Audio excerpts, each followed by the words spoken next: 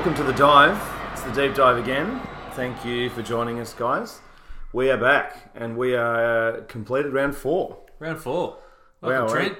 Hello, how are you, mate? This Good. is, I am Trent, and you are? Smitty. Well, we did it in 22 seconds. That was good. Yeah, didn't forget it this time round. We are quite notorious at forgetting it. So that's the intro out of the way. The second thing we've got to do is thank our sponsor. So we've teamed up with a really quality company called Hopster Home. So Hopster Home is a craft beer delivery service. So check out hopsterhome.com.au. They deliver really quality fresh craft beer cans directly to your door. We're actually running a competition a little bit at the moment. If you put into your first order under the promo code AFL Deep Dive, you get $25 off your first order. I should have said that in the last episode. Yeah. It's not an ongoing discount. It's which is still very, very good. You get 25 off your first order. So definitely keep that in mind. Check those guys out. They're really, really nice to us to look after us that way. And, you know, it's been a really cool partnership so far. So definitely check it out. And, yeah, they put together some really interesting packs, and it's heaps of fun. Yeah, I think that's the other thing we didn't mention. It's not the same pack all the time. They put it's different. combination, so you don't even have to do the hard work about thinking what you want. Just There's so many craft beers. Yeah. place the order, and it rocks up at your doorstep just Done. before Friday night footy. So we've got, tonight we're drinking a Three Ravens Citra IPA, which is really nice so far. So it's going to be cool. Yeah, and very cool 70s psychedelic label. Looks does. great. It's Looks nice. great. So- And also, yeah, thanks to everyone who's out there listening and getting involved on social with our comments and following. It's obviously we'll do it without you, but appreciate the love. It's a lot more enjoyable having people listening. That's definitely And our tweets a a big bit part. more enjoyable when it's not just us two to each other or to Steve-O. That's it. So welcome, guys. So this episode we're going to go back over round 4, and then in the next one we'll go into round 5. So let's start with the games. I mean, so in this podcast we break down each game. We kind of go through each play, all the specifics. We don't really talk too much overall AFL stuff. We will if it means a lot. Like, the stadium thing came out this week. It's not enough about the game, and it's going to take a while for it to happen. So for me, other podcasts can talk about it. It is I'm big kinda news, not. but we're not here to talk about the issues rather or talk about news. the We're game. talking about the game. Exactly. So that's the big difference with us. So let's start. So on Friday night, which again feels like 100 years ago. I know I say that every week, but it's and then next week's going to feel even more hectic because it's such a long round. So Friday the 13th, we saw Adelaide play Collingwood. Apologies for this one. Hopefully nobody's using our advice for their tipping. Well, there was a couple of things that I would say in our defence that did come out a lot later after we recorded. But so Adelaide lost to Collingwood 58-106. So Collingwood won by 48 points. So this game, wow. So final scores 9-4 to 16-10. I mean, there's no other way to look at it. Adelaide were, soundly beaten. Very. For me, they never really looked like winning it at all. This was a massive disappointing game if you're an Adelaide supporter, and I think a lot in general, really. This was not a great game to watch. Obviously the weather didn't help. It rained really heavily. So when we did our tips, so I thought we both thought there was about 3 millimeters at that stage, and it ended up being like 9. And definitely, I don't recall seeing anything that said it would be bucketing down during the game. Or that's the thing. It was like all afternoon and during the game. Yeah, but I mean, aside from that, that's not a reason for making the game lackluster. I think one team turned up with a game plan and stuck to it, and the other team didn't. They obviously, Adelaide that is, obviously have some concerns. I think there's a handful of players already on their injured list that they would desperately want back, but I think because it's that deep, some players are playing under some duress. Yeah. And it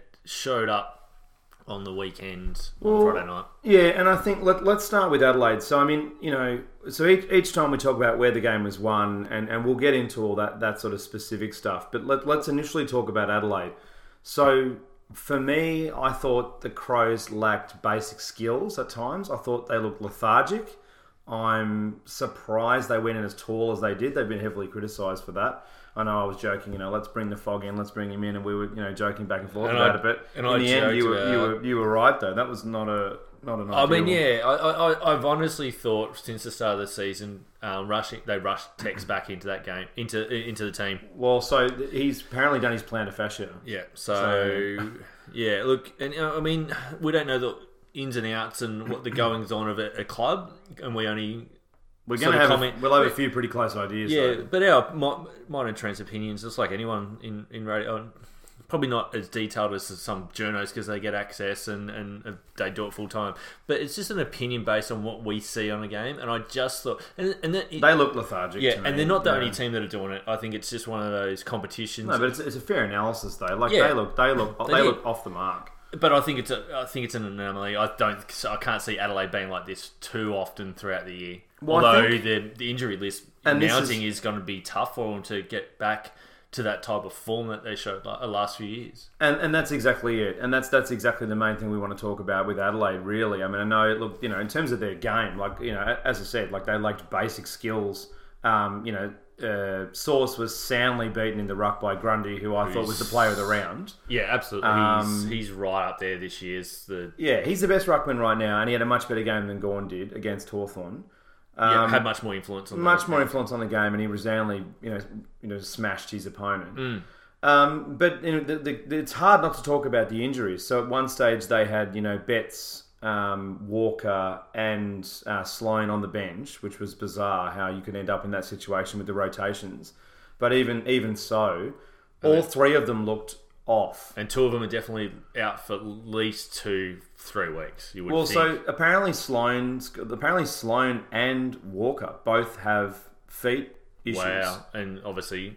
Unless something miraculous happens, Eddie's was it his hammy? Yeah, so it was a hamstring. So in terms of the current injuries to Adelaide, in terms of key injuries, these are some. So Eddie Betts, Cheney, they've got both the Crouchers, obviously Gibson, Keith, McPherson, Brodie Smith. And then, obviously, a very undercooked Tex Walker, as I just said. So 7 or 8 of their best 22 out. So it's testing their depth. It's very much testing their depth. But the thing for me is with their depth, though, if you look at the grand final and you look at a lot of their pillars of that side, I don't think they've figured out a game plan with these new pillars. No, and that is my opinion of Adelaide. And I agree. And it can't be an excuse against a team that has been absolutely decimated by injuries already, and that's Collingwood. So Collingwood's depth is looking, it looks really good. They belted Carlton. I know they had a bunch of AFL level players, but ironically now they actually look like they could be a lot better. They could be, and I'm still not getting excited or disappointed by any teams because it's still only round 4, so they're still trying to find their way and all that. But they do look like a much better team than round 1 and round 2. So they're on the up. And if you're a Collingwood supporter, you're just going to be happy because of the effort. Yeah. The win's a bonus at the moment, especially against a quality, everyone thinks is a quality team in a hostile environment. Which is Adelaide Oval. Well, they silenced the crowd within 5 or 10 minutes. I mean, we'll come back to Adelaide, but I mean that's the initial thing. I mean, a lot of their players. I mean, to me, in terms of their whole list, like Laird for me is really the only one that can walk out of that game, head held high. He had another 37 possessions, so he was outstanding. Yeah, outstanding. Seedsman was really good, ironically a Collingwood player, but Gibbs was pretty good, 2 goals, 1 and 27. But I mean, Jenkins was back to that, Auskick level. There was just doesn't know his place, doesn't read the play that well. Man, if the other guys around him aren't playing as good, I think he struggles to. They've got some concerns. He struggles.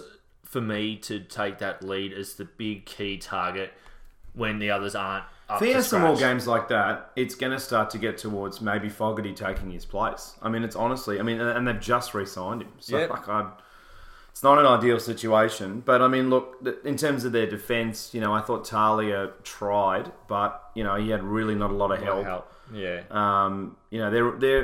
But in terms of decimated by injury to, spin over to Collingwood, I mean, the thing that I wasn't confident with in terms of... Because we both said Collingwood are capable of winning this, which I didn't hear much during the week at all from people talking about the game.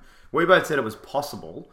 I think our tip was around sort of 10 to 15 points. But the key thing for me was I wasn't confident that Collingwood have enough depth in their midfield or would be able to peel off enough and consistently get enough goals. And you got Sidebottom with out of their 43 mid. touches, Treloar with 36, and Grundy with 33. Well, Sidebottom's all Australian currently. I don't know. Pendle's had another good game. Pendle's ever since Mike Sheehan's played him into form. Ever since he criticised him, he's been excellent. So, I mean, their ability to score from their midfield group was excellent, and that was the big concern for me. But they were fantastic, and I thought we picked it as a matchup, Grundy and Sauce. But I mean, I didn't think it was going to be that good. But then on top of it, I didn't think Grundy was just going to own him, because I really rate Sauce. We both do. Yeah, he's still good in the hit outs and whatnot. I guess his influence on the game can be let down if he's. And any ruckman's influence can be let down if their mids aren't that's exactly taking advantage of what the hard work, because the hit-outs were pretty close. It was like 40-33 or something. So but the influence around the ground from Grundy, his engine was excellent. He reads. That goal he kicked was like Nick Nat Nui type stuff. Yeah, one of the Sunday footy shows, I can't remember which one it was, they actually did a couple of breakdowns of how good Grundy is at reading the play. He sort of sees where the ball's going to go, and he gets himself into some really good positions. So that's a sign of someone who wants to take the next level, because he was very good last year, but he's really top 2, 3. He's probably he's the best ruckman at the moment in the comp. I would say right now, yeah, and that's only because Nick Nat and Max Gawans. I mean, they've got the pedigree behind them.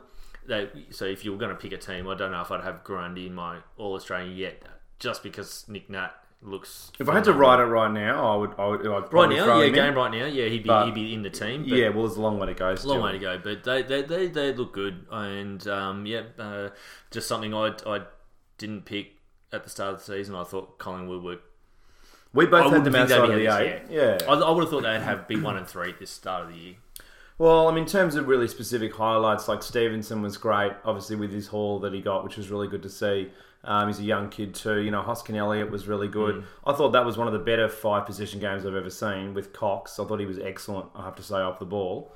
He just set these teammates up. He just did what he used his body really well, which is what you want him to do. He's 6'10". He's like like some of the centres for the he basketball. does what Geelong want Blickstaff to do, and sometimes that works and sometimes it doesn't. Yeah. If he can do that week in, week out, it won't work against every team. Those 1%, like a Blickstaff, but it generally should work. Yeah, the non-stat influence basically is what it is. Rebound by the Pies was amazing. Like the times that Adelaide got it in, Collingwood were able to rebound it out.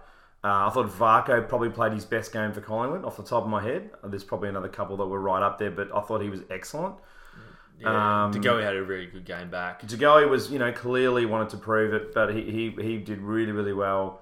But I mean, look, their ball movement was excellent.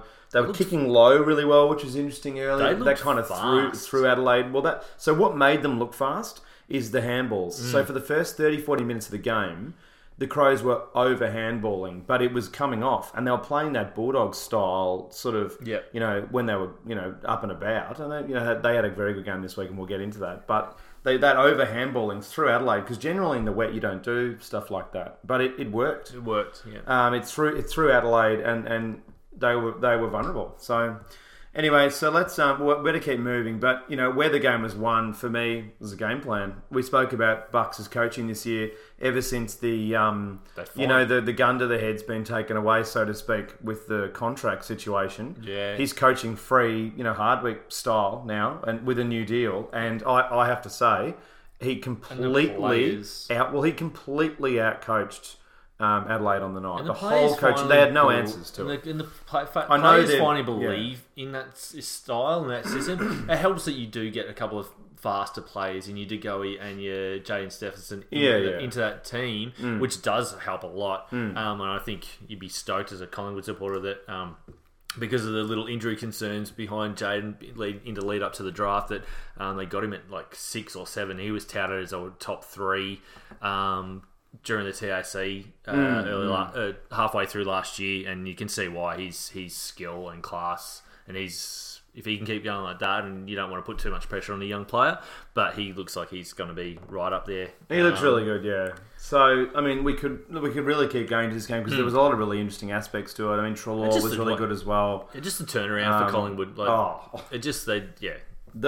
They could not, I don't think, have played better. But obviously there was a lot of Adelaide that was quite down, and I think they've got serious concerns. But we'll go a bit more into Adelaide in the next episode when we talk about their next game. So they've got Friday night against Sydney. So I think we'll probably do a pretty decent sized preview because that's one of the better games. So if you're an Adelaide supporter, don't feel like we've skipped on them too much. Although you probably want us to get skip a bit further. after Although that they were horrendous, but we will get a bit further into it. But look, I don't. It's not panic stations yet. Definitely not. But there's a few other points that we've written down here, which we'll go into in the next one. So let's move into the next game. So the next game was GWS and Fremantle. Yeah, GWS and Freo. So again, we kind of said that this should be an easy win to GWS. However, we never thought that it would be as close as it got. Well, I didn't anyway. Well, not for the first half. Yeah, I mean, so we said it would be okay early. Yeah. So to do the score, so 80, yeah, that's what I was about 82, sorry, 82-51. and it was at Canberra.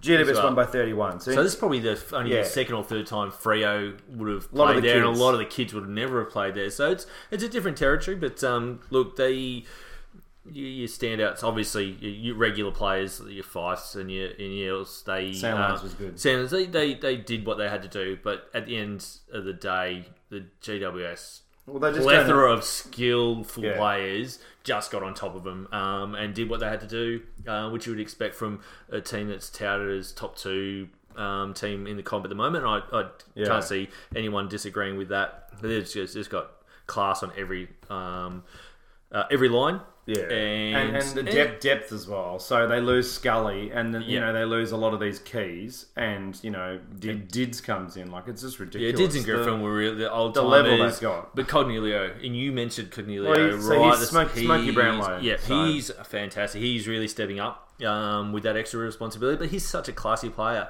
and he's all Australian at the moment as well. Yeah, they look, and having Green back injected some pace and some skill around into the forward line. That does definitely helps because yes, Patton and Cameron are skillful.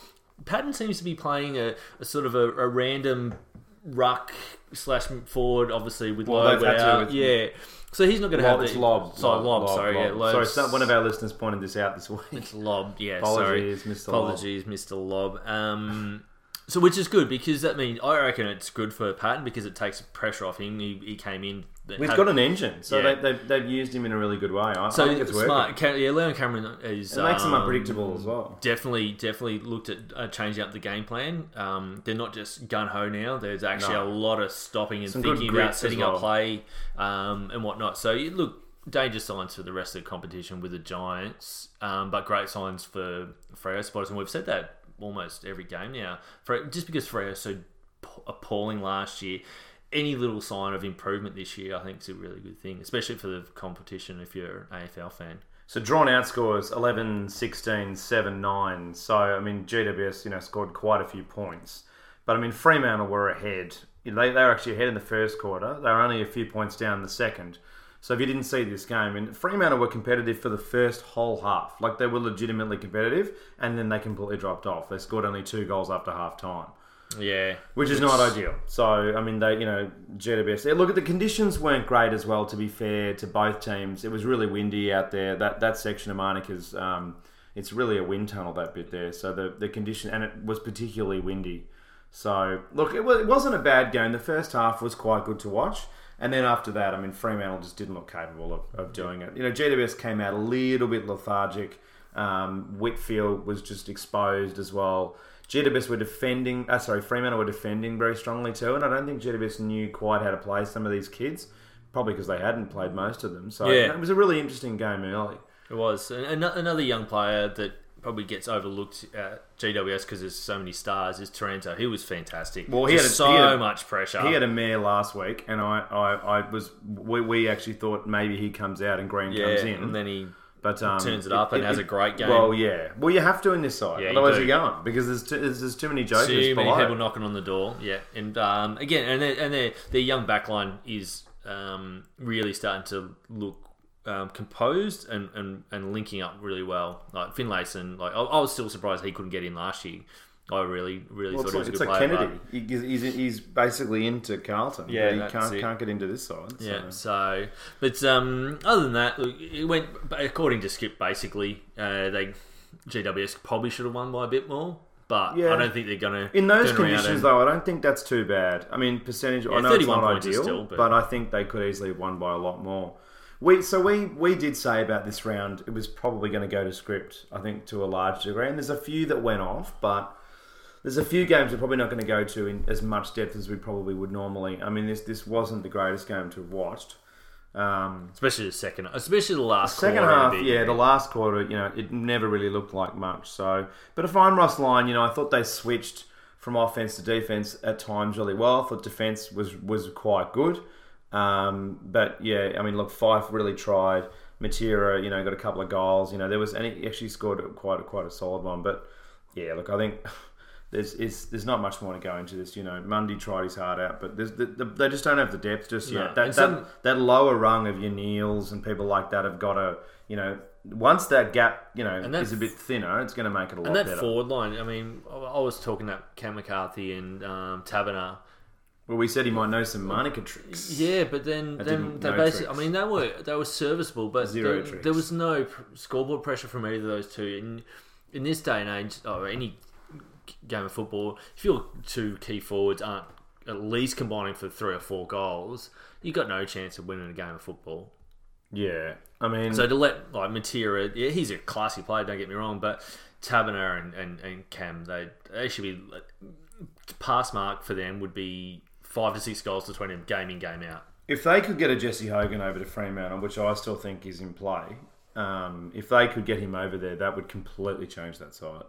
Yeah, it would help. Yeah, it would definitely, absolutely. I think there's some other things that they would do first, but look, he wants to come, and there's not many players that want to come back to WA. So if they can get him to come over there, well, I think how many forwards they've tried to get.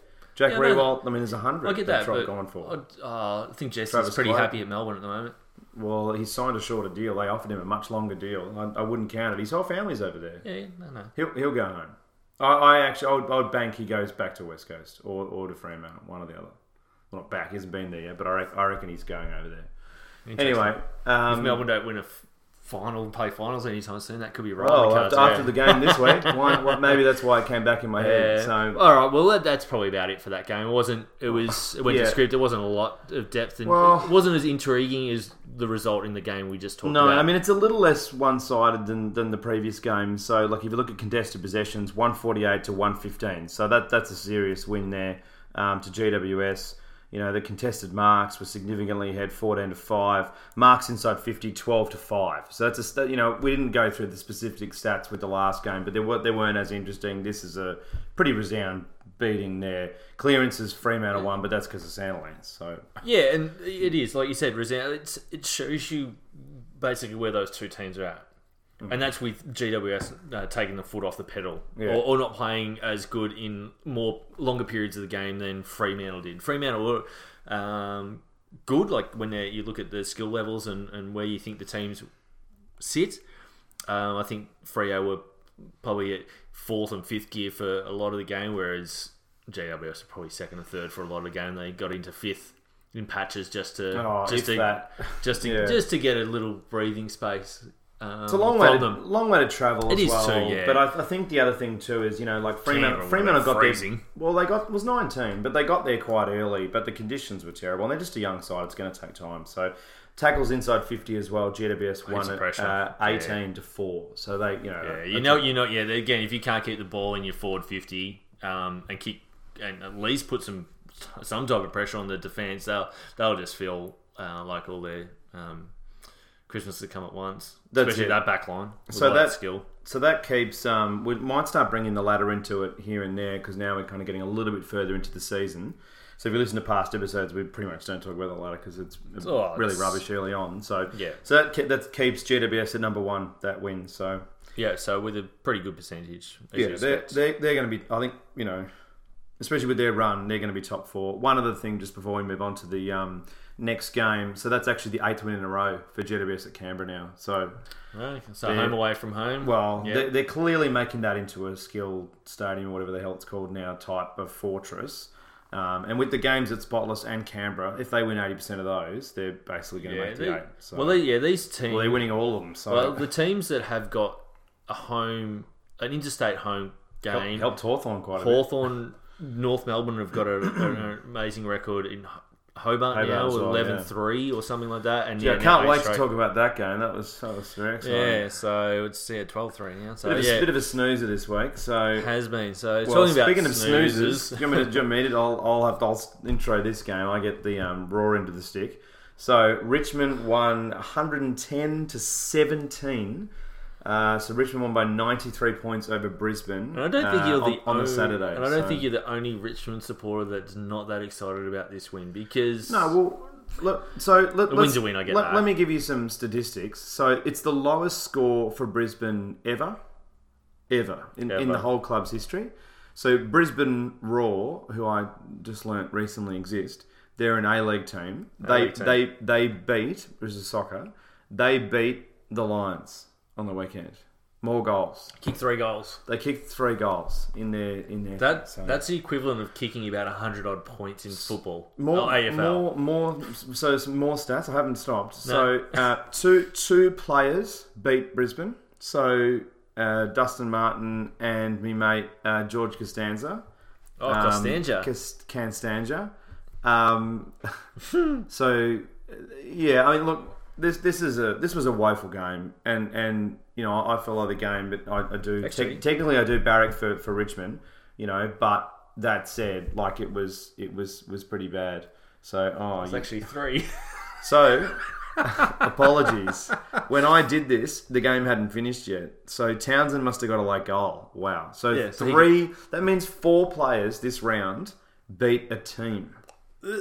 That's embarrassing. it's So embarrassing. this was just Richmond pornography, really. I mean, this was it's this. We're not going to talk much about this game. There's really nothing to take out of it. I mean, the only two things to take out of it. So actually, damn it, we forgot it with GWS Freo. Where was the game won? I mean, experience. I think we sort of said that though. Oh, this skill. Now we said right at the start. Skill. It's just skill. Yeah, that's true. Just more class on every line. Where Yeah. the game was all right, was the same with this one, except in capital letters. So I mean, this was, you know, Martin kicked 6 goals in the wet. Like let's be fair. Like this was a bit of a joke.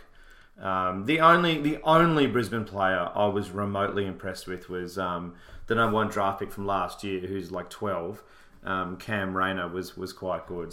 Interesting. I got nothing else to say. So there was one Brisbane other guy. I think Brisbane drank their bathwater a little bit after that Port Adelaide game, and I want to go into a little bit when we get into the Essendon Port game. The 2 teams out of that game last week. So last week, if you remember, Port Adelaide played Brisbane at Adelaide Oval in 30-degree heat. Both teams looked baked. Yeah. So that was clearly a tough game in the heat. Yeah, So- absolutely. Sorry, you go. Oh no, it was interesting. You talked about a young player, because this is my heat checker for round 4. It's a lesser known young guy for Brisbane. Wow, Plays in the you half picked a back. heat check out of this game. Yeah. He was picked like 22 or 23 in a 2016 draft.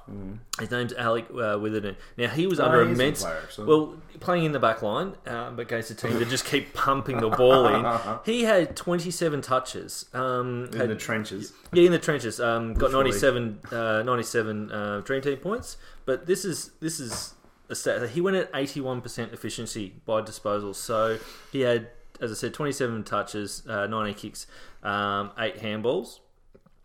19 of them were uncontested. So he must have got loose and found the pill to get it out, but obviously it just kept coming back. I'll be honest, I don't even think I noticed, but Nah. I'm sure it was such 8 a bad marks. game to watch. I actually legitimately nodded off in this game. Yeah, so and not only was it rebounding, he actually pumped the ball 3 times into the 50 as well. So I thought he was really excellent, but obviously he wasn't in the top 10 draft picks of his year, so he's going to go a little bit unnoticed. So that was a bit of a shining light for Lions on a really dismal day. Like 17 points is, I don't care who you are, pretty disgraceful. you could travel around Australia for 7 days and come back. You're a professional football team. You should be able to put a lot more goals or scores were on terrible. line. Yeah, yeah, and not just the young players too. I saw some mistakes from Hodge, Christensen, Beams. They all looked off. Yeah, all looked a bit off, and so it's unexcusable for a professional football team. Exactly, and especially when last week we rated Brisbane so highly. We spent ages talking about that game.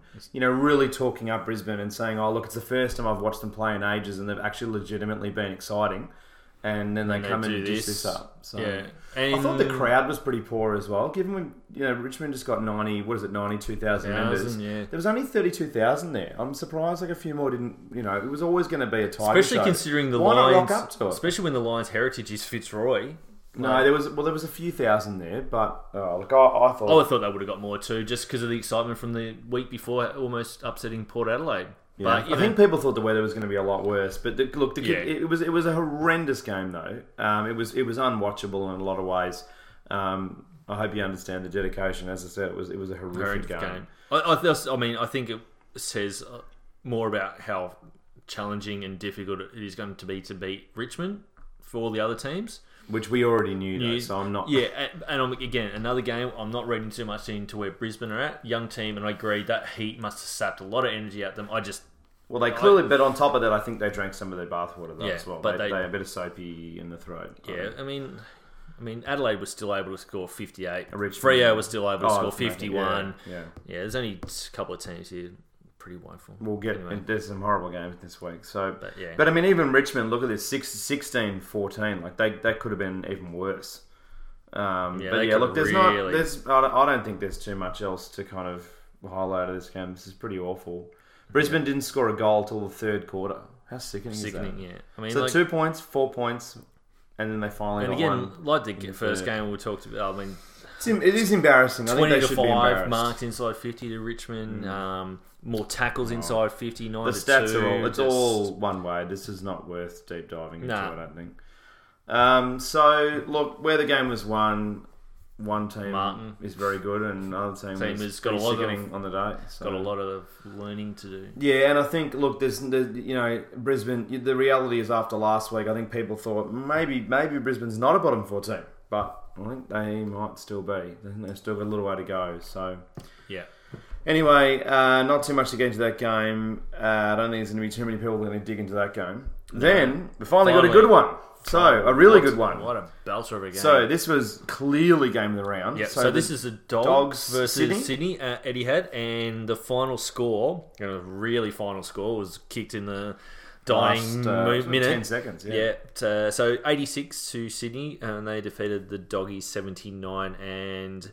The actual score. Full score. Oh, I can't remember what it was now. Where is it? I'll bring it up. So it was 11 goals, 13. Doggies. From the Dogs. 13-8. So, yeah, again, and we've talked about it every round, a lot of teams are kicking themselves out of a winning position, and we saw that. Well, Dogs were really from persistency were still in it at the end. I think they were really good on the day. Yeah, a lot of respects you could say they were unlucky, but they missed some absolute. There was so much footage that they will look back at this week and think, far out. Why was that decision made? Yeah, and there's a lot of people I think that are going to spend a few hours in front of the big sticks. And see if they can actually kick them. Tom Boyd kicked 5 in the VFL. Yeah, I think they're getting a bit of pressure. Getting a bit of pressure from some of the guys in the Magoos, which is good. Again, though, I think it's no 4 points, so you're going to be disappointed as a Dog supporter. But at least again turning around, they're playing some good footy to watch. Papley was really good. I mean, we'll break it up a bit, and then we'll go a bit Sydney, overall. We're going to Sydney initially, so we'll generally start with the team that won. Papley was really good. The Buddy was really good late. He should have kicked 6 though. Strangely, a few of those, he was you just don't see him miss those. Like seeing Federer double fault, you just don't see that very often. Aliir, I don't know why he was playing. There was talk earlier in the week that he's still ages away from being ready. So I don't know. He looked significantly undercooked, but I don't know. He managed to get through it. Rampy was excellent. I thought he was really, really impressive. Hanbury was almost hard tagged through bits of the match, but he ended up just struggling through. But he was still pretty good. But I mean, look, it was a very team effort from Sydney. It was really consistent across the board. Parker was, they missed him so much in the first 6 games last year, and him being back up at the top is a massive deal now for that side. Yeah, 3 goals in 21 possessions is pretty ridiculous. So Heaney was excellent too. Mills I thought was impressive at times. Yeah, all those that younger midfield that they've got have really stepped up, and they're taking a lot of pressure off Kennedy, Hanbury, McVeigh. Well, McVeigh doesn't play through the mid that much anymore. Well, he did a couple of times. He peeled into it a couple of times. Yeah, and it just it makes them so unpredictable. And Sydney, they can rotate. Figured out how to be unpredictable, and that is a massive win. Massive win, and that's how the Dogs won that flag. It's a massive reason for how that happened. And Buddy will still have an influence regardless, but he doesn't need to kick 8-9 goals, and they don't need to just kick it to him 27 times in a game and all that type of stuff. Eastonwood was good on him. He was very good. But that said, though, let's say Buddy converts even 3 of those 4 points. That's 6 goals won. That's probably not a great. You wouldn't really tick that. No, and it just shows. He's a very good player, but that's still not a tick. So when North Melbourne in the 90s were needing a boost, who gave it to them? Carey. Game in, game out. The Glasser. Adelaide, who did it? McLeod or Rashudo. He again. Anyone who thinks that Franklin is not the best player in the AFL just need to go and watch him live and just see how he works. His work rate is up there with Rui, as in Rewalt. Yeah, he's ridiculous. Kind of kicks like Rui as well. Rewalt, Could kick 8 goals one game, and this week 1 goal, 400. Like Nick Rewalt, literally. They've got class everywhere. Class across the board. I thought that the key for me, where the game was won. I mean, Sydney, the way they spread across that ground was just so impressive. It's different at Etihad, and I thought they did it really, really well. I thought Sydney. I took a note during the game that Sydney were playing clearances with a lot of diversity. And by that I mean where they were where Sinclair was tapping it to, and the way they were structuring up, they were regularly mixing it up. Hasn't he turned into? And I thought that was impressive. Well, we spoke about this last week. Very usable. Sinclair. He can move up and down. Why we both had Sydney down the ladder because we thought no rucks. Who's going to? And Sinclair's he's lifted. He's very good. Way better than we thought he was. So mobile around the ground. He's a very good disposal. Of the footy as well, which a lot of rucks aren't. You just go, mate, just handball it to someone running past. But you're quite comfortable and happy having him kick it to someone because he's pretty good. Yeah. Sydney absorbed the pressure pretty well. But anyway, let's pivot into the Dogs, though. So, look, a massive lift. I thought they improved again. Obviously, their first 2 rounds were horrible. We were starting to all the bat, and we thought, oh, no, here we go. Yeah. They were good against Essendon. They were great against Sydney. So I think this was a clear another step up. So personally, I think Sydney are a better side than Essendon. I think they're probably 15 to 20% better even. But look, who knows? We're obviously very early in the season, but I still think they're a better side. And against a better side, you've got to lift, further. And I thought, Dogs were really impressive. I thought Bont was even better. Dogs quick hands, so they were just excellent. Handballing really, really cleverly. Just finding space. The Dogs are winning the clearances consistently throughout the match. They're butchering their chances going inside 50s though. A lot of contested marks, but then what I would say though, one thing that really impressed me with the Dogs was their ability to restructure. So when there was a turnover, they would restructure so quickly, and that's something that they just did not do last year. The amount of times the first 2 rounds, the amount of times when the ball flipped around and the play changed, and that's football. You get a bad bounce or something happens. They were slow on the uptake, whereas throughout this game, consistently they responded to Sydney really, really, really well. So there was a lot of that. Yeah, they never let the game. Yeah, even though Sydney kicked 4 goals in a row here and there, or 3 goals, Dogs never looked out at this game. They always looked like they could pull back any lead that Sydney may have got, which they did. And when you look at inaccuracy, like Suckling, 2 of their 3 best players in Suckling and Dunkley, I mean, they kicked 7 behinds between the 2 of them. 7. We spoke to each other during the match, and I haven't seen too many players that can field kick like Suckling and then miss goals like Suckling. It's just unreal. Can't he just pretend someone in the crowd is a player he's got a kick to? Happy. It's like Happy Gilmore. He can tee off. Can't putt. That's a great comparison. And I love Suckling. I was disappointed when he went to the Dogs. He used to play at your club, McRae, I saw a quality. I've written down here McRae. Yeah, but he's a quality. number of 30-touch games in a row now. It's Right. like 6 or 7. Yeah. So just goes about his business, just gets the job done. And look, and there's a lot of them in that team. There's a lot of just very classic Dogs players. Yeah, they're just blue collar worker. done. Yeah, that classic blue. But they look again. The more teams that can be like this, can be competitive, the better this season's going to be. And I really hope the Dogs prove me right, and they in the top 8 at the end of the year, because they're an exciting game. They've got an exciting brand of football when they play it. They look horrible. That's the difference from their 2016. Is their worst football is really bad. Yeah, There's too much of a gap between their best and their worst. I agree. Yeah, Unlike a team like Sydney. Sydney's worst. They got someone or enough pillars that can just will them over the line. And same as Geelong. And obviously JWS. maybe not at the moment, but no, I know what you mean with Geelong. Yeah. Well, they have, yeah. So my heat check for this week is Dunkley.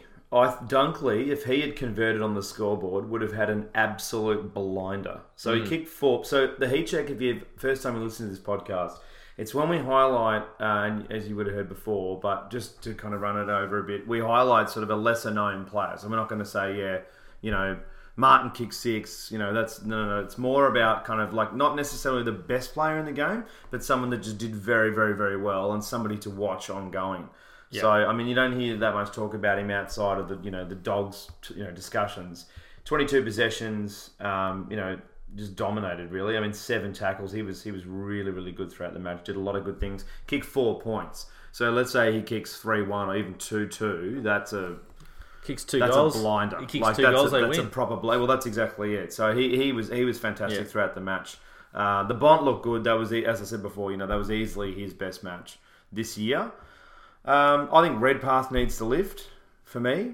I thought he let them down on a number of occasions. What are their injuries like? So where's we can go Jordan? Is it Jordan Roughead? Yeah, Jordan Roughead. So he brings that mobile ruck into he's that. still out for a while. So he's still out for a while. So he's not listed in that list, but he's he's indefinite or something. Is he? No. There is a possibility he'll be back in the next couple of weeks. Okay. So, but they've again a team that is bringing it.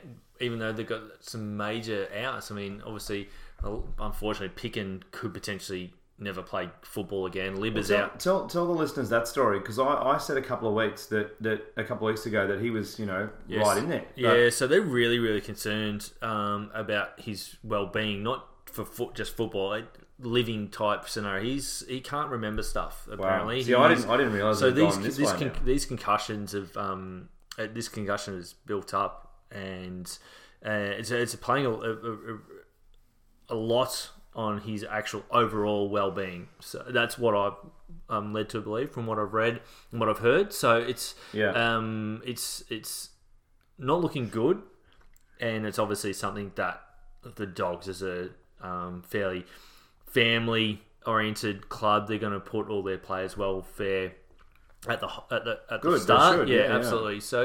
So that's really disappointing. He's obviously a star of that team. Obviously unlucky not to win the Norm, I reckon, in that grand final win. He was super, but that's on top. I think Tom Boyd should have got the Norm personally, but no, he was still pretty good. Yeah. But on top of that, so you got him out, Dale Morris out, Libber out, Crozier out. It's a mounting list. And these are players. They seem to, but let's talk though on the other side of the coin though.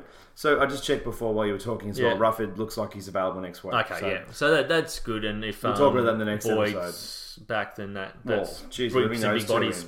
Yeah, we'll talk about that next episode. Yeah, definitely. So just the other thing with the Dogs, I mean, this turnaround in terms of depth as well. Like, where's English come from? Didn't he look good? Like that chase down. He didn't get him at the end. I wrote down English did really well against Sinclair before that happened at the very end. So I mean, that was actually a good match. If you kept sat down and watched, it was the best game of the round. I thought I was really, really impressed with a lot of things. So if you haven't caught up on it as well, there was a melee. I think it was I forget off the top of my head. It was in the second quarter. I think was it the start of a quarter or something? I think so. Yeah, it might have been the start of the third. It doesn't matter. But so Hunter's been given a week for that head push? That push into Papley, or punch, whatever you want to call it. So he's been given a week. So, but and Graham for Richmond as well. I forgot to mention that he went into Zorko in that last match, the Richmond-Brisbane game. Again, I'd imagine Graham comes out and... Yeah, we'll go into that next week, next episode. Sorry, so put a name in a hat and who cares? I think Morris will probably come in. Yeah, probably against Melbourne. So getting back to this game, but yeah, I would have loved to have gone we could. Yeah, I think both of us were tied up, but this was an outstanding game. I was super impressed with it on both sides. Although both teams looked really, really good.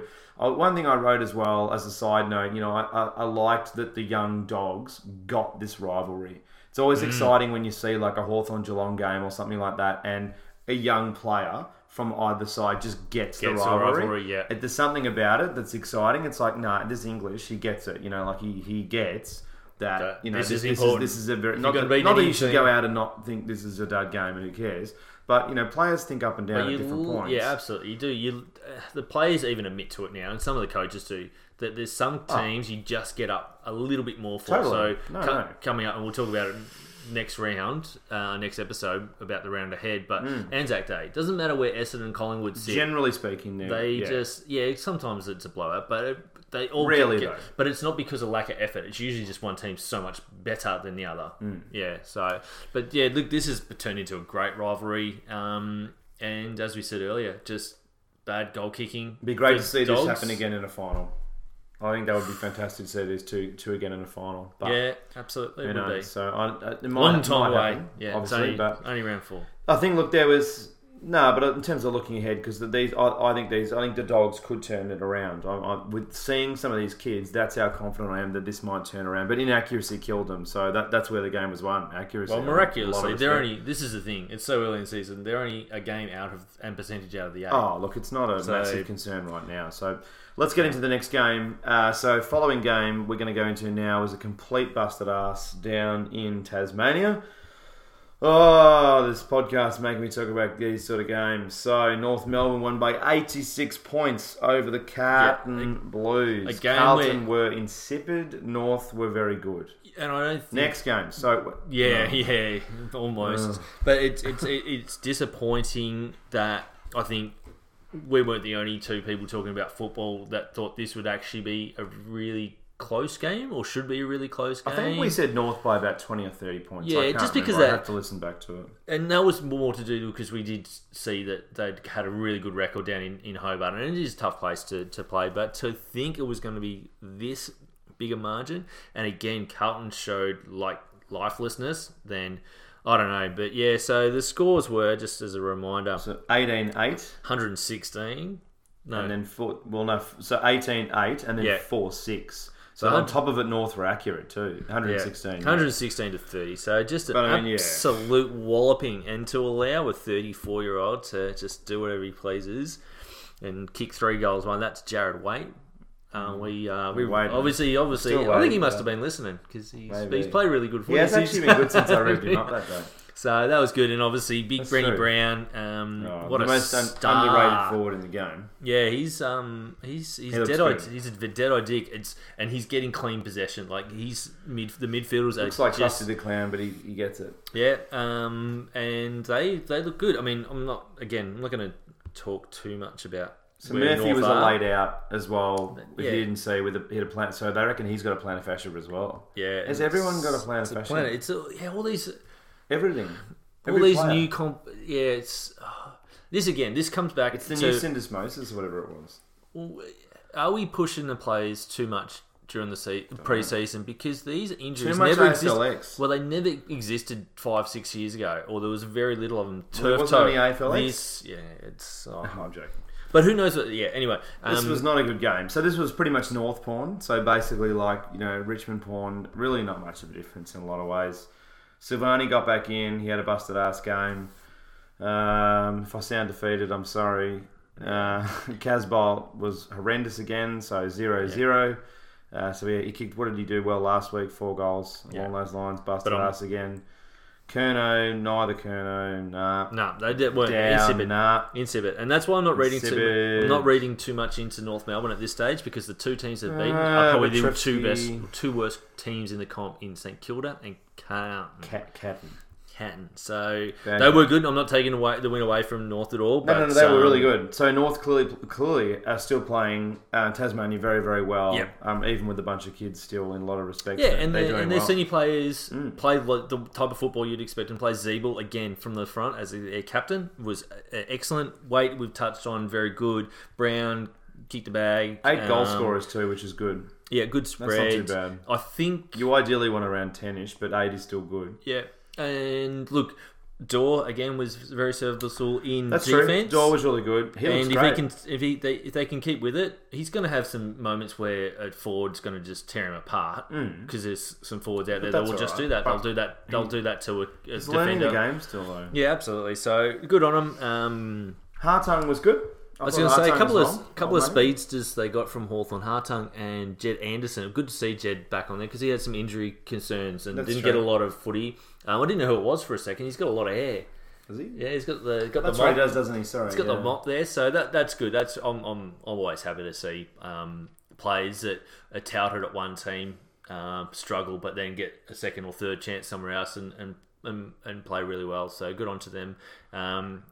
Good on to Scotty as well. He's got a bit of pressure off him. And North supporters should all rock up to the Etihad this weekend. Let's just pivot again, just back to Carlton for a second. No, really? So, I know I'd rather not, but Getting the bat out. Well, I'm going to oil it up soon. So they've been pretty disappointing. I mean, we are going to do an episode soon where we'll pick 3 or 4 teams that we really lay the bat into. But I don't know. Like the thing with Carlton is there's so many key. You know, they need Doherty so bad. Like, you know, and then now Marchbank as well. Far out. Like, they just keep getting... I know injuries. You can't always have injuries as an excuse. I know other teams have got them like dogs, but then yet they're playing really well. So, I just don't think Carlton have the depth still.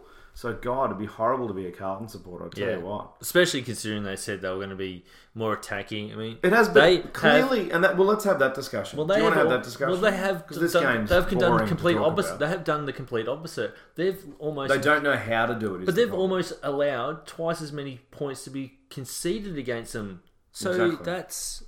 yes, I know it's a whole different game plan and stuff, but I would have thought But naturally... they're not ready.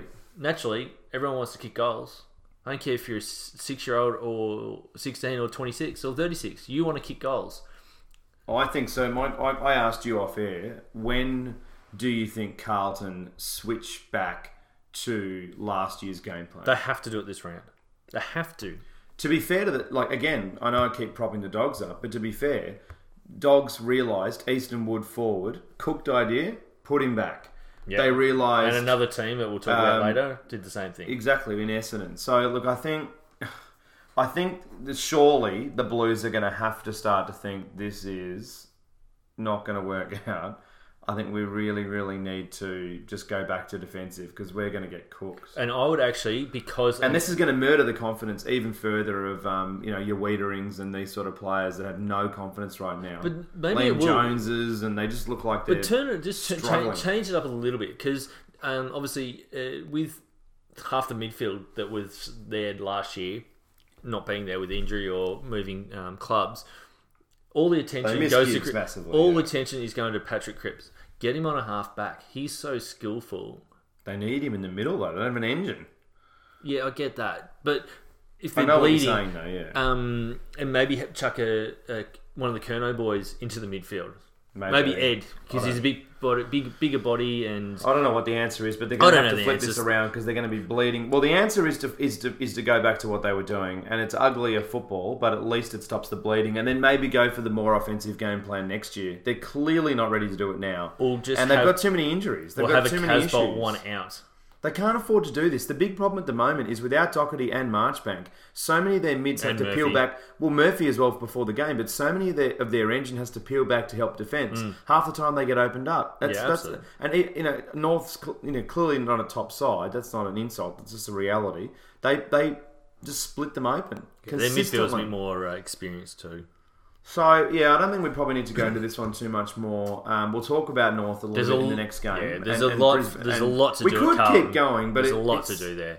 we'll probably can talk about this for the rest of the year. The issue more is the game plan, and that's going to be someone. That's a bat team coming up. So Yeah. next, the Coast versus the Coast, and again, I apologise in the last episode saying Coast v Coast, and like for like 5 minutes when I re-listened to the episode, I was like, hang on, what? So Eagles versus the Suns. Eagles versus Suns, but I kept saying Coast and Coast, and then eventually I fixed it up. And so it the was 139 to Suns- 59. Yeah, so 21 goals, 13. That was West Coast to 9 goals, 5 goals. Another pretty busted ass game. But at least they were kicking straight. Yeah, that's true. So if you didn't see the game, Gold Coast were competitive for the first quarter, and that's about it. I think they'll be very disappointed. The fact that they got to stay over in Perth For that the long. week, no travelling. Oh, they've been there for like recovery 3 weeks, and to put in a pretty dismal effort. Like they've been probably that was a surprise team up until last week for me. Like just how competitive they had been, and obviously won a couple of games, I should say. But obviously West Coast, Depth. That's what won the game. Depth. They have so much more depth. They have so much more options. So many more scoring options. We spoke about West Coast in the off season, and our big concern was, and big talking midfield. point was, but with that too. But with West Coast, we thought that they should be so much better. They have so many quality forwards. Why are they not winning more games throughout the year? But they seem to have figured it out. I mean, it's hard not to talk about West Coast more specifically in this game because Gold Coast young side. There's not as much I think to discuss. No. Really, I mean they're a very young side. I've got them nearly bottom of the ladder, but I mean with West Coast. So let's talk about this. Why are they so much better? So right now West Coast are second on the ladder. Second on the ladder, and they're averaging. They've got a massive percentage as well. 110 points a game. They've scored 441 points so far this season. So that's huge, and they've only had Kennedy for one of those games. Yeah, and he kicked 5. Kicks Just comes 5 back on a and kicks return. 5. Yeah, as you do. Darling had a good game. I think Darling 5-3 too. Could have kicked more. So Darling obviously has got a lot of confidence about him. Looks good. Lacral still looks good. Lacral looks good. But it's that Marston. but it's that midfield that everyone thought, how are they going to win it without Mitchell and Pritis? And you know what? It's brought 5 or 6 of them Because now it's unpredictable, and that's why they're I fast. think they're better. They're fast. It's because the big thing with the big thing with West Coast was they were slower through the mid because of the Pritis and the Mitchell factor. But take that out, and wow, So they look. Yo looked fantastic. Yeah, so Yo is one of the most underrated players in the game. So West Coast look as good, if not more promising, than 2015 when they made the grand final. Yeah, At the moment, I would agree. And I mean, they haven't. Oh, well, they beat Geelong, which that's a That was a decent good win scout. at home, and Geelong had that's. They had the Dogs when they shouldn't have, but they Sydney obviously, could have won that Sydney game. 3 more rounds. We'll probably see I need a little more bit sample more from West size. Coast. Yeah, Barras looked good as well. I really like Barras. Yeah, so we'll see what West Coast can do and get a chance to belt up a shitty. Who do they have next week? They got the Blues at the G, it's so a game they might break that. Kennedy will finally. kick 9 against his old Yeah, crowd, but and then they've got some tests coming up. trying to get that common.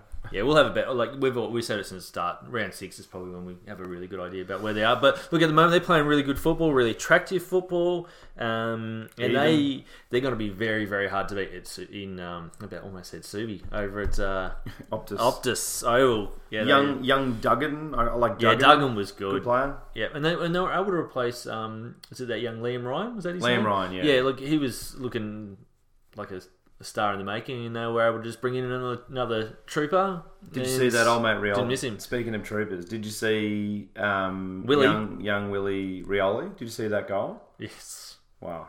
Well, he's the only Rioli on the good pitch goal. at the moment, so I'll have to watch more Actually, of that's the true. Eagles. As at the end of that terrible game. Yeah, so but look again, such a belting. How much can we go into this game? It was not. We said it wasn't going to be a particularly very good round. There was really only, to me, outside Dog Sydney. I mean, bits of Port Essendon. Yeah, the next game we were about to okay, talk about was pretty good, and there was patches of. There's not much more to dissect out of this. It's more commenting on the fact that the Eagles are more unpredictable now, and they're faster. And I think that clearly has made a massive difference. And all their forwards are in such better form. They're not relying on one. No, and that's the thing. They're all bobbing up, and That's we getting- said last week they're winning games without Kennedy, which is perfect because he's a freak. He's going to come in there and kick bags. Yeah, could still win in Coleman. I still think he's in the race for sure. Alright. So, you want to do the next game? So sure, let's move into Sunday. So there was Port. three games in Victoria.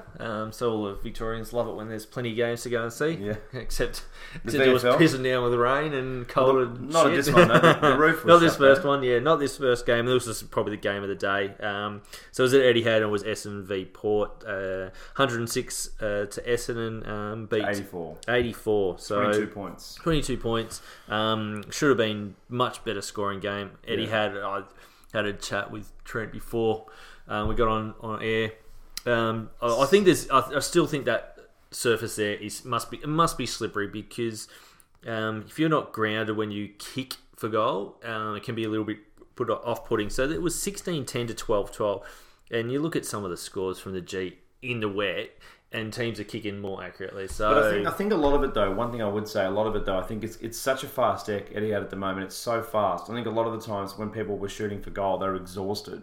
I think that was a big part of it as well. I just don't think early on in the season, I think some of the players on both sides were struggling. But I'm not talking about just this years. Nobody No, I can know. kick straight on the ground. But it keeps happening at Etihad, though. It's That's the Etihad. thing, That's it's what I mean. Etihad. That's more what I mean. Yeah, it's more Etihad than anyway. That's not a topic I want to get. But the too Dogs Sydney far game was a into. fast game as well, and that was inaccurate as well. I think speed plays a part of it. No, I don't. I But think it's it's a ground. fatigue, no? But it's not such a quick ground. How does that adds up clearly? They're fatigued. But that's what all the players say all the players say since the game has gotten faster. That's a consistent comment you hear from players. So how long have they been playing Etihad, and why don't they change their style then? Well, that's exactly, and that's a very good question. Yeah. Exactly. But that's not to say it doesn't happen though. True. Yeah, it's true. Anyway, we're getting off topic. We're meant to be talking about the football, not the issues. It is football. Oh, we're talking about the ground. It's pretty clear. No, well, it impacts the games, and it impacts the aesthetics of football, which means Oh, it there's more definitely points. does. Definitely It does. clearly impacts the game. And So- I know a lot of people have criticised a lot of gun players for missing set shots there and all that type of stuff. But this key was errors cost great. Port. That's just the Absolutely reality. did, and the pressure from Essendon was back like that, and their run and carry. Yeah. But as we touched on in the last game, they did something that if it's not broken, don't fix it, and they had to. Hooker which down is back. go hooker. He's Stringer a backman, forward. all Australian backman, stringer, all Australian forward. Guess what? It works. It works. So Well, now String's not having to run 400 kilometres in the midfield. He's not fit enough to not do fit that. enough. No. Not at the moment. He can do it in spurts. Yeah, he might be. I'm not saying that, but And- right now he's not. And what a 1-2 punch, Hooker Hurley. Like, it gives that freedom for Hurley to be a bit more creative in the back line. It frees up their midfield too. Yeah. And look, they won without Joey having an influence, which is amazing. Like, if you're an Essence, what are you going to sit there and go, Well, if he's- Joey turns it up one day? Kicking and it then- out on the full. Hopefully one day he turns it up. Yeah, so look, I should have picked them. I mentioned in last week's episode, I was like, I can't see Essendon losing too many in a row. And then it was, old mate just went, yeah, but you've got Porter's playing top of the ladder. So I went with Port thinking it would... But they're a good side. They are a They've good got a lot side. of They're both depth. good sides, And yeah. I didn't expect Port to be so far down after last week's game. I thought they would recover from that better. Yeah, and... They played at home still. That was my thing. Yes, it was hot, but they were still at home at least. Yeah, no, I don't think that fatigued them too much. I think Essendon had a really good game plan, and they stuck to it. So, no Ryder as well. So that still hurts them. I mean, Ryder's such an important part of their structure. Yeah, and I think it will. As He's still another season- couple of weeks yeah. away, When he so. comes back, that help. Just when you get first use of the ball from your ruck, and their mid, we know how good that midfield is. They're going to be super hard to beat. But look, it was a really good turnaround for Essendon. Heppel was way better as well. Let's talk a bit about He's probably Essendon the first. He's probably the top four most influential captains going around at the moment. When he lifts, he lifts the whole team. And Yeah, that's true. And he's being really consistent now. And he doesn't go missing when they're under fire and when things are getting tough. He's usually the one that at least puts his head over the ball and goes chasing and stuff like that. So yeah, really, really good effort from him, and I'm a massive fan. Sarakis was really good. Myers good. Hooker was excellent, as we said before. Parrish was really impressive. Merritt was good as well. Hurley. They just had a really consistent team throughout the day. They let it slip a little bit towards the end, but they held it. And I think, Port, towards the end, Westhoff and Wingard, just points, Yeah, and they had good spread again, nine goal kickers. Spread was really good. Yeah, Essendon, used that ground really well. They used the length of the ground really well, and it worked. Full multiple goal scorers. So that's really good. Yeah, that's what you want from a team these days. You don't want to rely on one or two just kicking big bags. And sort of it's becoming like Richmond too. You don't see too many games where, the Richmond Pillars and Newcotchins and Rances. You remember how there was that game against Adelaide? Adelaide won. And my point in that episode was it's not going to happen again. And the following week they came out and obliterated. And the exact same thing happened with Heppel and Hurley. They both were down last week and they were outstanding this week. So. And I'm really glad to see Merritt get back in the game because there was a little bit of talk that there was concern of that he had concussion maybe affecting his play, but he came out and obviously had a really good game. So I think that was more of a confidence thing for him, just feeling good about him in his role.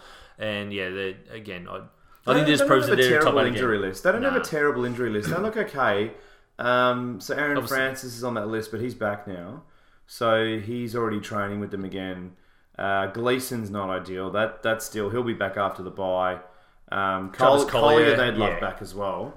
They bring him even back. Ambrose as well would be good to have, but just adds to your depth. That's it. It just gives him better rotations on and off the bench, and then through the midfield and half back and half forward line there with those players that we've just mentioned. And James Stewart's had a niggle that he got during the game because he. Who was that? Sorry, James Stewart.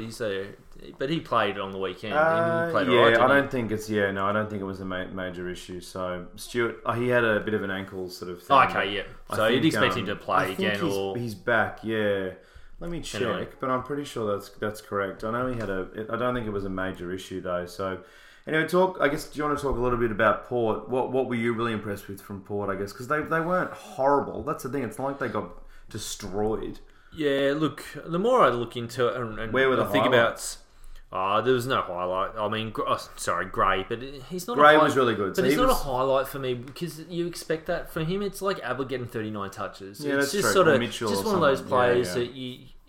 If he doesn't have 30 touches, it's a quiet game type, and that's harsh. But that's how good a player he is. Well, we really rate him, hey? Yeah, look, the more I think about the game and what I saw...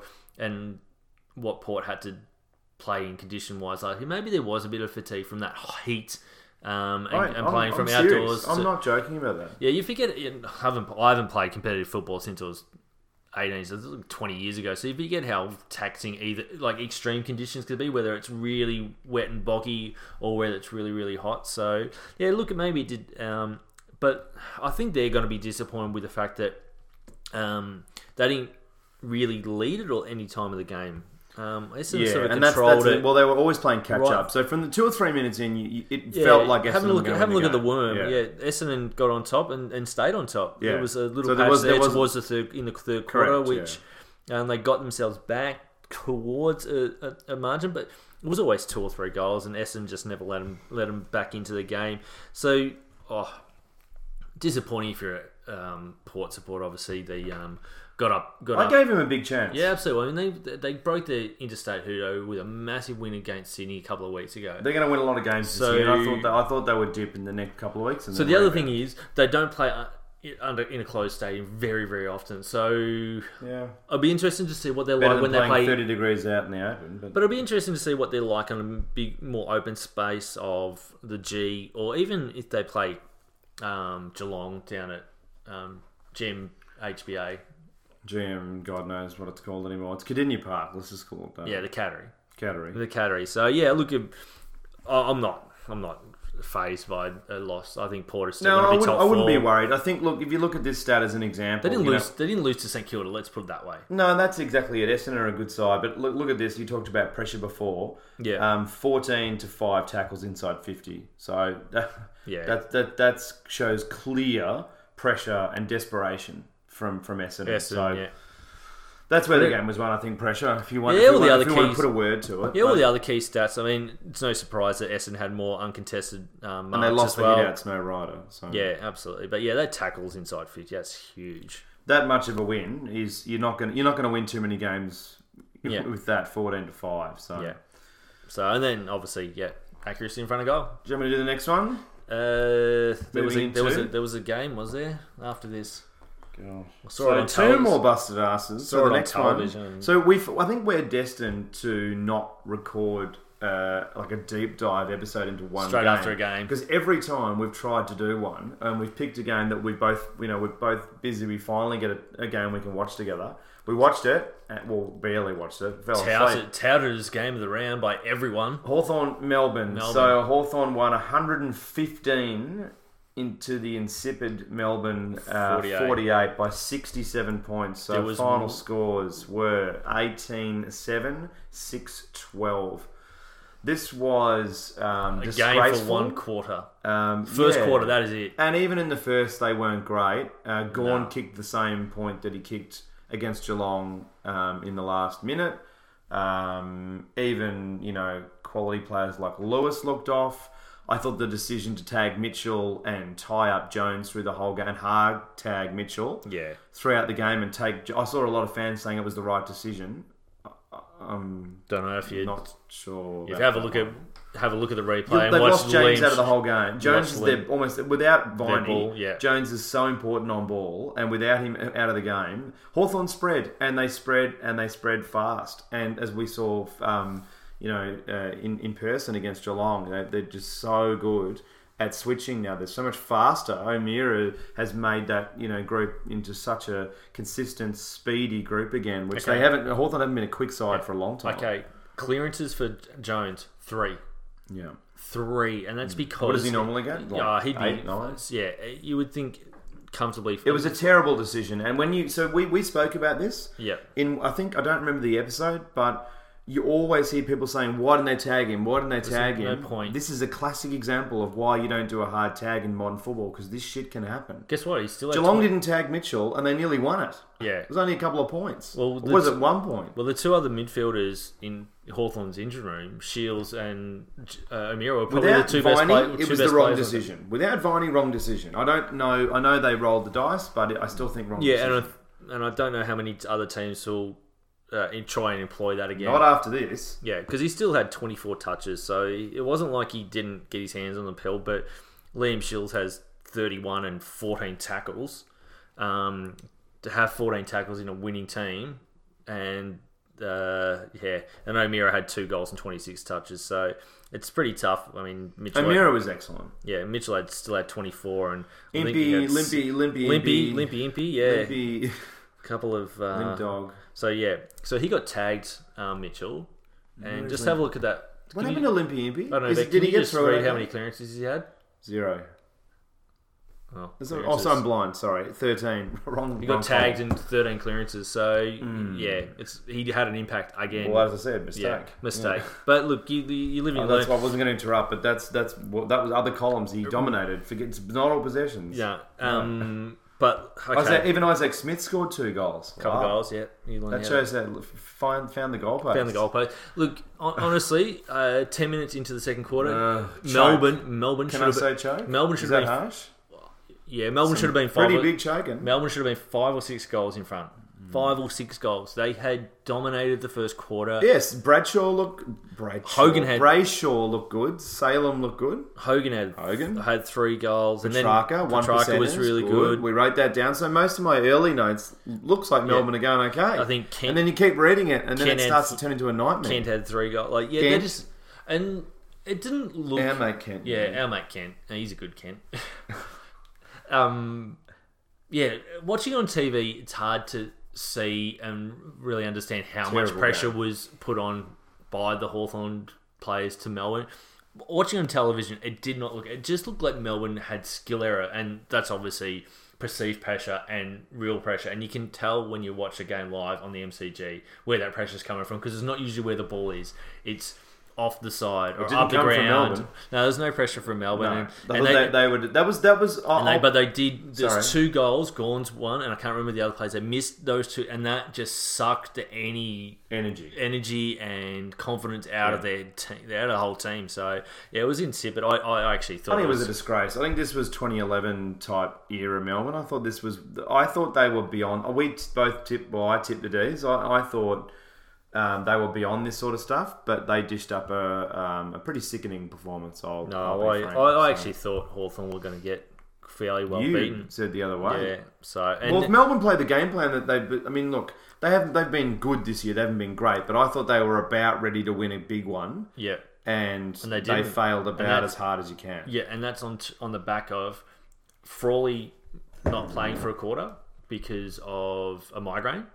Yeah. So let's go into Hawthorn. So old mate Auskick when it was not there for a whole quarter. Cyril Rioli did not play a single second of the second half. He was cooking sausages. So he was cooking sausages and has done something to his medial ligament in his knee. So Cyril's probably going to be out for 5 to 6 weeks. But we'll know more tomorrow. And one other one is Paul Puopolo popped his boopy. His boopy, yeah, it was a high hammy. He knew it straight away, and he was holding it to make sure it didn't fall off the bone or whatever it's attached to. So a couple of major injuries there for the Hawthorn. Who comes in for Hawthorn? I know we'll get into that a little bit. Well, it's interesting they say that, and everyone's talked about. I mean, Clarko's obviously Clarko, and he plays 4 games of poker at once, and doesn't show his hand to anyone. What did I say last week? Yeah. So look, I'd be surprised if Ryan Burton doesn't come back straight away. Mm-hmm. I'm sure he got a bit full. I didn't look at the what happened in the VFL over the weekend. I know the Box Hill Hawks did get up I've against got all that ready for the next episode. Funky Town, Frankston. So look, you would say nobody else gets. I wouldn't say anyone gets dropped. I think the guys that came in for this game, Mira, Harry Morrison were solid. I think it was someone else. Can't remember off the top of my head. Connor Glass. Yeah. It. So they were all very serviceable, if not on the better side of good. Yeah. So Shield as well, 14 tackles. Yeah, he was huge. So I actually thought he'd get the captaincy, and I still think he might after Ruffy hands it on. But look, they're playing out of their skin. Got a big test next week. Still have patches where it's horrible to watch as a supporter, but as an AFL fan, there's a lot of teams that just go missing at stages. I think that's where Richmond and GWS for me, and Sydney to a lesser degree, that are streaks ahead of the competition because they do not have patches of fumbling and skill errors and stuff like that. The only time that you see skill errors from those teams is when they're under immense pressure from the opposition. But at the moment, Hawthorn's still a lot of skill errors. I am going to be very... But they still did what they had to do. And they still beat Geelong, and they've still been pretty good. Yeah, look... Hawthorn deserve to be where they are in the ladder. Oh, absolutely. Is it fourth? We're sitting fourth. Okay. Sitting third or fourth. Yeah, I think you're fourth. Third, and you guys are fourth. Your team's fourth, okay. yeah. Percentage break, whatever. Yeah, and look, I'm happy, because this time last year we were all zipping...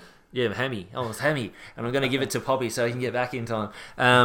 Look, it's better than zip and fall like we were last year. But again, not until we play a GWS, a Sydney, Port Adelaide over there, I agree. and GWS, all that type of stuff. Yeah, all that type of stuff. Then, can I make one point? Otherwise, yeah. No. That's enough for me. Well, before we move on, one of the notes I wrote here that I think after watching the game, somehow getting through it, Melbourne overpossess. So Melbourne consistently were overpossessing, and what they were doing was they were trying to play that Dogs style, overpossess, high handball count that we were talking about earlier to really, put pressure, bring speed, all that sort of stuff. You know what I've written here? You have to be clean if you overpossess. Yeah. So if you're going to play that style of game, you got to friggin' catch it. And you got to be good, and you got to know what you're doing.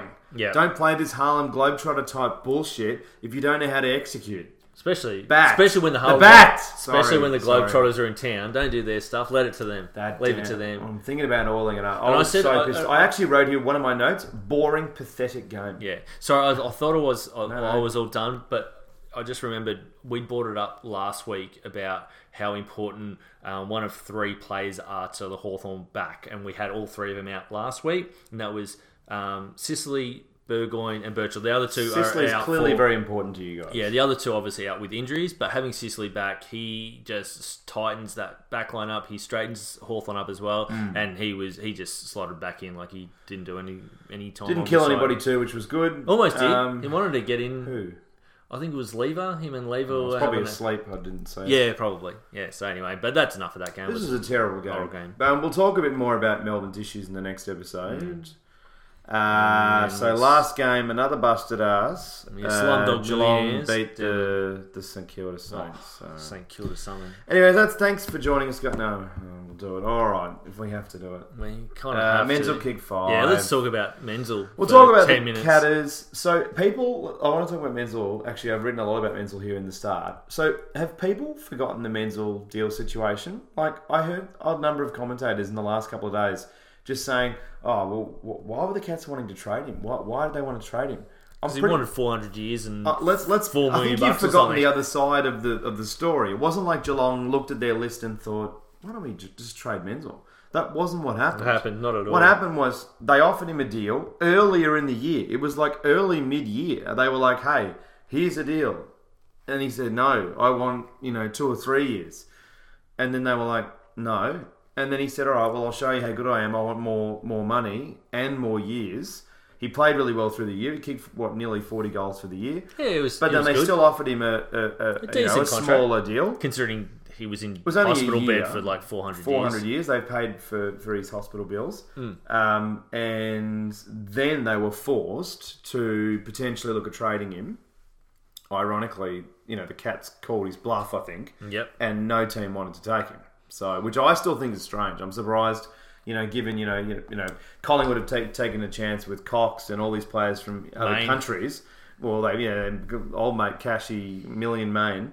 And yet they won't, take a Menzel who kicked, nearly 40 goals last year. I know he's got injuries, but anyway. So he's proving everyone wrong at the moment. It seems, well, that's exactly it. So he's, 3 on the Coleman or something? He's Kicked playing another really 5 well. goals. They look good. Another maligned player, Geelong probably had his best game in Geelong colours. Who? Reece Stanley. Oh yeah, Stanley was good. Yeah, had 31 touches. Well, they got to play somebody. There's Interesting. He only had 11 touches, but 5 of them were contested. So that's what you want from a ruckman that's not still a not dominating playing ruckman. Zach Smith. Hey, Yeah, it's weird. I'm interested because I would have. he must have farted in front of Chris Scott or He something. must have. He's done something cooked to him. Has he done it, Gary Lyon? I don't know what he's done. Something terrible. Say that. Yeah, he's done something. I don't know. Radigalia had a bit of a quiet one. 6 possessions is Yeah. probably not ideal, but And Tommy Hawkins still looks a bit lost, doesn't he? yeah, he looks awful. Let's be fair. He has had a terrible start to the year. I saw an AFL 360. Robbo was like to Chris Scott. He goes, "Oh, Tom Hawkins did okay this week," and Chris Scott was so close to every now and then on that show because it's all very fake because they're not going to say anything. He was so close to being like, no, he wasn't. He was pretty bad. But he sort of goes, oh, and he kind of gave a very diplomatic answer. Yeah. But he's been awful. Let's be fair. He's been terrible. But who cares if the other guy's kicking goals and he's a Finals, they'll start to care. But right now, you're right. Home and away is not as they can mask it a bit, but it won't work against good teams. Look, you're at risk if you just let Hawkins alone in a 4 line. They still have to put a key defender on him. You're at risk of getting points kicked against you. A lot of points can win a grand final. Yeah, 2008. Yeah, so look, Anyway, Hawthorn arrogance is all it's just funny. Yeah, it's just funny. very funny. At least we didn't kick him. So. Menegola, He's been great. I like he's Menegola. yeah. So Kelly as well. How many clubs should have taken Kelly? Young Tim Kelly, he's a freak. yeah, they just keep unearthing these jokers. Yeah. There was another. It was good. There was another team there, by the way. We're not just talking about was it Geelong, It but was a Geelong practice game. probably was because they were just witches' hats. No, but we shouldn't. No, look, St Kilda actually were okay, so they didn't get completely blown out of the water. They're clearly a long way away from Geelong. Yeah, and they were inaccurate too. 7 goals, 14. yeah, and they played in patches, which again, it's going to be frustrating if you're a supporter because you want They're not already just on the patches. game. You want a quarter, half a quarter. You want sustained pressure, sustained whatever.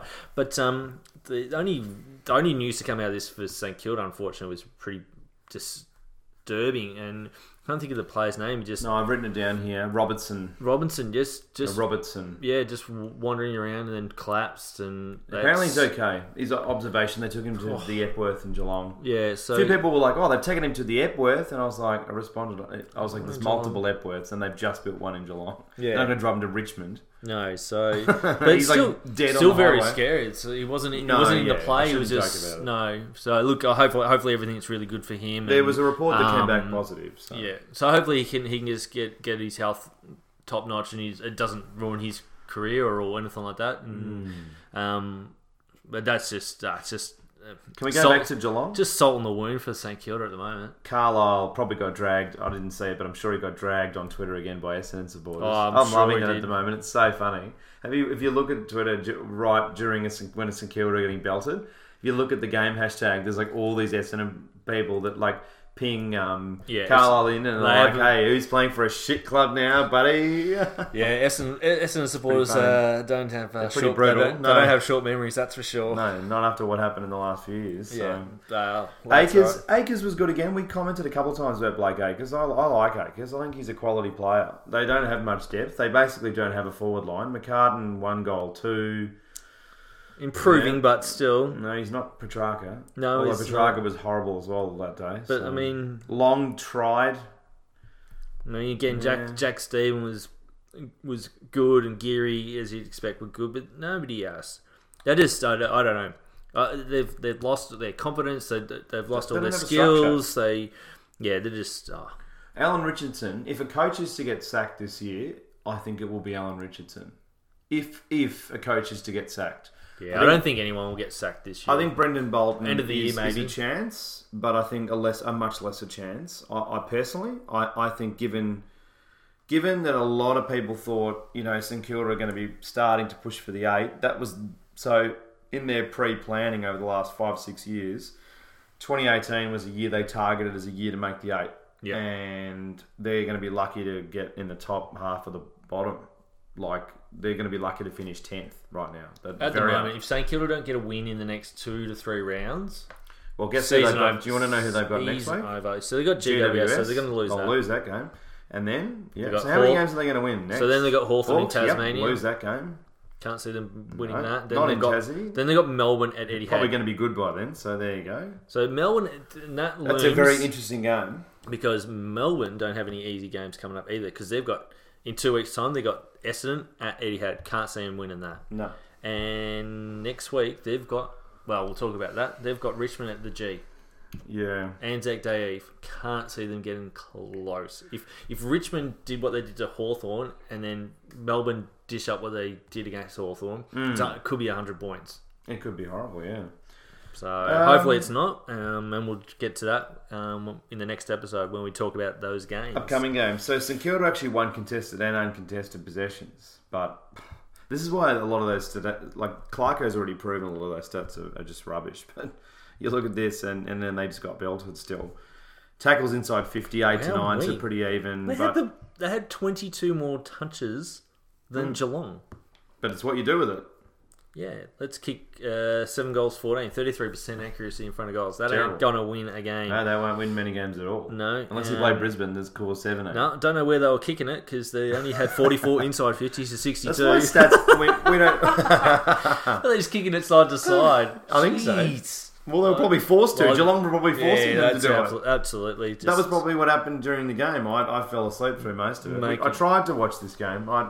I'll be honest, I couldn't sit through the whole thing. It was pretty horrible. Yeah, it was tough to get motivated about football after the Melbourne Hawthorn this was a bit of a busted ass round, so apologies if we sound a bit flat. But look, let's be honest. There was 4 players that beat teams. Like it was a pretty dour round. Yeah, look, most of the games went according to plan. The score, the margins were a bit more inflated. Well, Collingwood was the real, I think, more major surprise that they would belt Adelaide. That's absolutely. 50 points, 48 points. And North Melbourne's belting of Carlton. I thought that was on the cards, but not an 86 Not point. an 86. I think 30 to 40 we tipped. Yeah. So.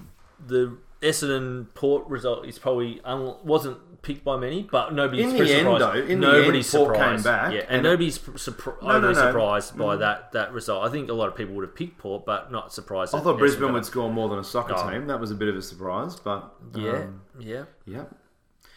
Anyway, so I mean, well, look, that we finished the last game. I mean, That's it. please. Yeah, look. Hopefully, there's not too many more rounds. No, like this, we did where highlight there's this round. lots- Looked on paper pretty average, and it wasn't. It wasn't turned out ideal. that way, didn't it? Next looks better. So Yeah. So look, thanks for listening, guys. Yeah, really appreciate everyone tuning in. And look, we've done really well. We've kept it under an hour and 20 minutes, I think. Hour 30. Hour 30. Another 10. That's all right. Well, that's a nice length, I think. Well, look, we did nearly. We do deep dive, so. Well, we did nearly like an hour. Well, for a round like this, I think we've done pretty well to talk that much. So, thanks very much to Hops to Home as well for supporting us. Definitely check those guys out. If you could rate and review us on iTunes, that would be fantastic. We're starting to really get some more, which is we really appreciate it, that. guys. And continue getting on doing the it. tweets and commenting on Spread the our word. Insta and stuff like that. And look, we are trying our best to get some content onto our website, but We both work we're full time. so This is it does make it a bit challenging. this is so a hobby, but we'll we'll try. we'll find some time. We will. Thanks, Anyway, guys. thanks, guys. Have a good night. Take care.